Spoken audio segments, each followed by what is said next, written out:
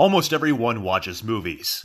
Not everyone appreciates their impact or can even describe their impact. But the art of film has entranced countless people, for reasons aesthetic and for ones that strike even deeper. My name is Thomas Patrick Wiseman, and this is Commentary on Films, with the input of a very special filmmaker.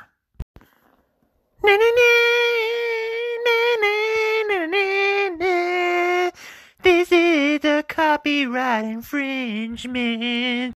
For over a century, moving pictures have captivated audiences, and every finest filmmaker has once been part of that audience. Few know better than Quentin Tarantino. This is Tarantino on Charlie Rose in 2012 on some advice from Terry Gilliam.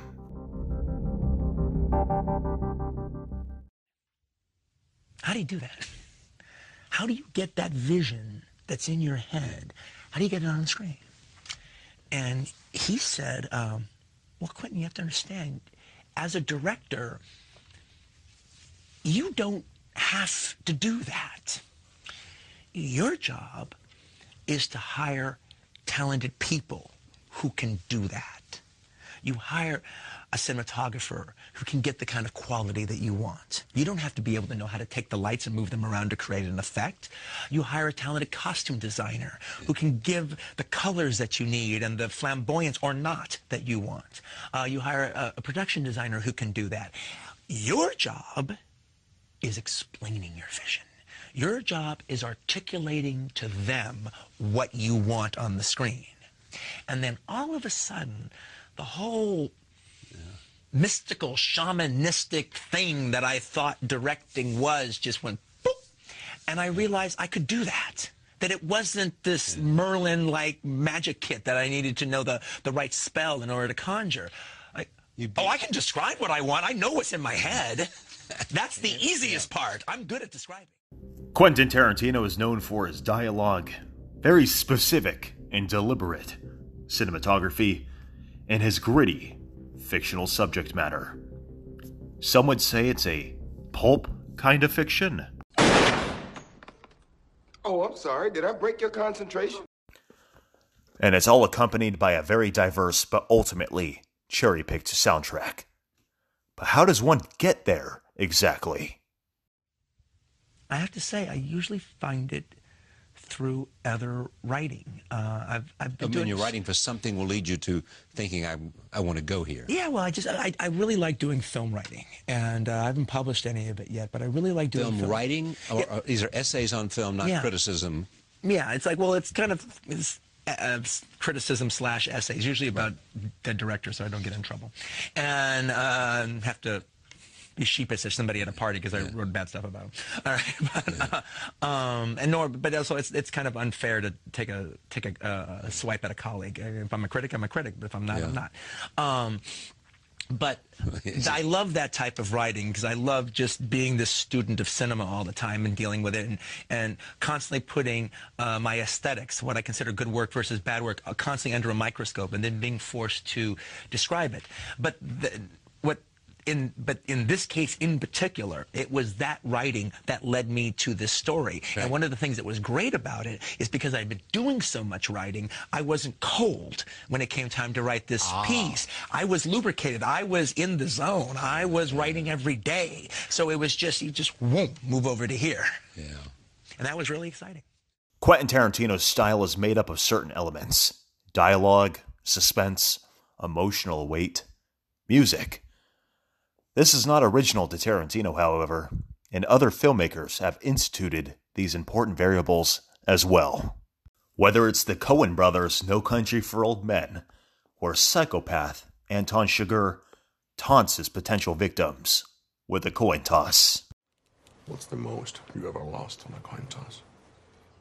Sir? The most you ever lost on a coin toss? I don't know. I couldn't say. Call it. Call it? Yes. For what? Just call it. Well, we need to know what what we're calling it for here. You need to call it. I can't call it for you. Well, it wouldn't be fair. I didn't put nothing up. Yes, you did. You've been putting it up your whole life. You just didn't know it. Or Jack Nicholson as Jack Torrance, losing his shit in Stanley Kubrick's The Shining. Don't hurt me. I'm not gonna hurt you. Stay away from me. Wendy, Stay away. darling, light of my life. I'm not gonna hurt you. You didn't let me finish my sentence. I said, I'm not gonna hurt you. I'm just gonna bash your brains in. I'm gonna bash them right the fuck in. Or even the tense hilarity of Joe Pesci and Martin Scorsese's Goodfellas. Really funny. Really funny. What do you mean I'm funny? It's funny, you know. It's a good story. It's funny. You're a funny guy. What do you mean? You mean the way I talk? What? It's just, you know, you're just funny. It's funny, you know, the way you tell the story and everything. Funny how? I mean, what's funny about it? Yeah, Tommy, no, you got it all wrong. Oh, Anthony. He's a big boy. He knows what he said. What'd you say? You're right. Funny how? What? Just, you know, you're funny. You mean, So? let me understand this, because maybe it's me, I'm a little fucked up, maybe. But I'm funny how? I mean, funny like I'm a clown, I amuse you. I make you laugh. I'm here to fucking amuse you. What do you mean funny? Funny how? How am I funny? Not just, you know how you tell the story. What? No, I don't know. You said it. How do I know? You said I'm funny. How the fuck am I funny? What the fuck is so funny about me? Tell me. But ultimately, what is the effect it has on the viewer?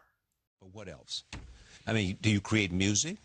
No, I don't create it. Yeah. No. You don't create that. Yeah. No, I appreciate it. Yeah. And you make movies about it. Yes, exactly. And I use it in my movies, and it is a huge part of my aesthetic. It is. It But- really is. No, it really is. It's not only, yeah, it's a defining part of your. I would agree, but I don't make it, and that's actually part of, you know. So what does that make you? A kind of aggregator? Yeah, it's like, you know, I guess. Yeah.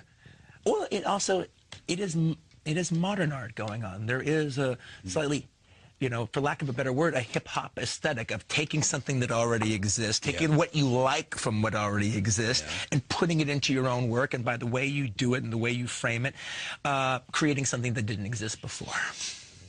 Now, it's taken a while for that to be respected, all right? But that's always kind of where I've been coming from. As stated earlier, Quentin Tarantino has quite a knack for music in his films.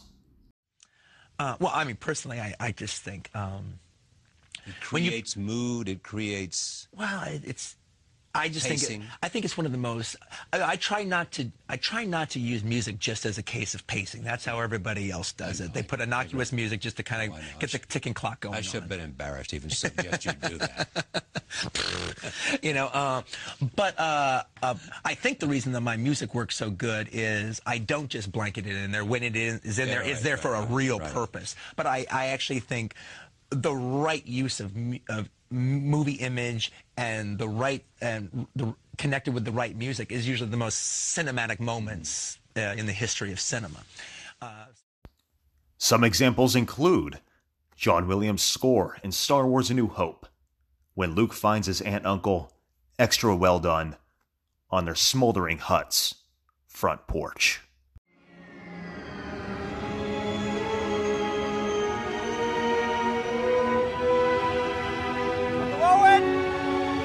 Andrew!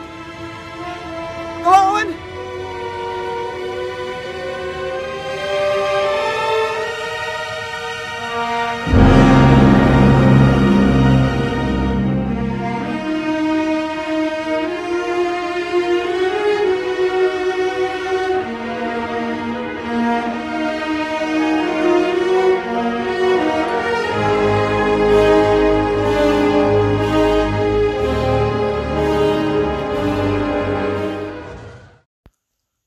Or you know, that heart-wrenching scene in James Cameron's Titanic, when Rose finds out that Jack Dawson hasn't survived.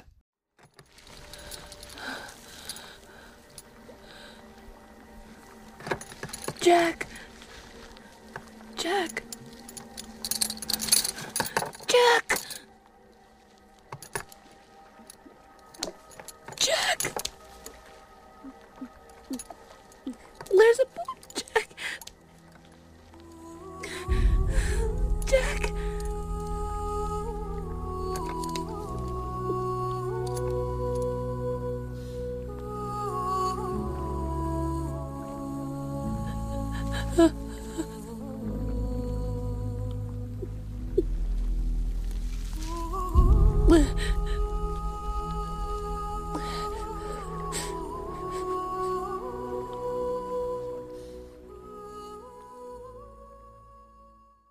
His name is James Cameron, the bravest pioneer. No budget too steep, no sea too deep. Who's that? It's him, James Cameron. Music truly is a very heavy and important element within film.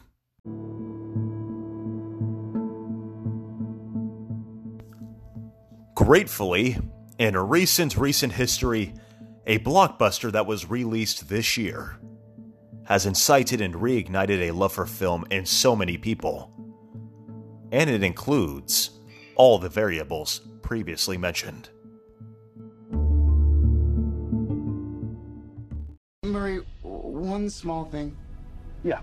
When you bring me out, can you introduce me as Joker?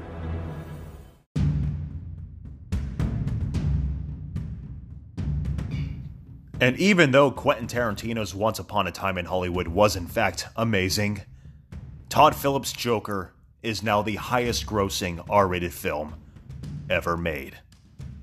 A film that combines terrific cinematography, eccentric acting, a chilling score by an Icelandic cellist. Joker satisfies every cinematic need. Todd Phillips once directed Tom Green to taunt a feeder mouse with his tongue, and directed Ken Jeong getting in a naked fight. And he still pulled off the best villain origin story in recent cinema. Joker has well earned its titles.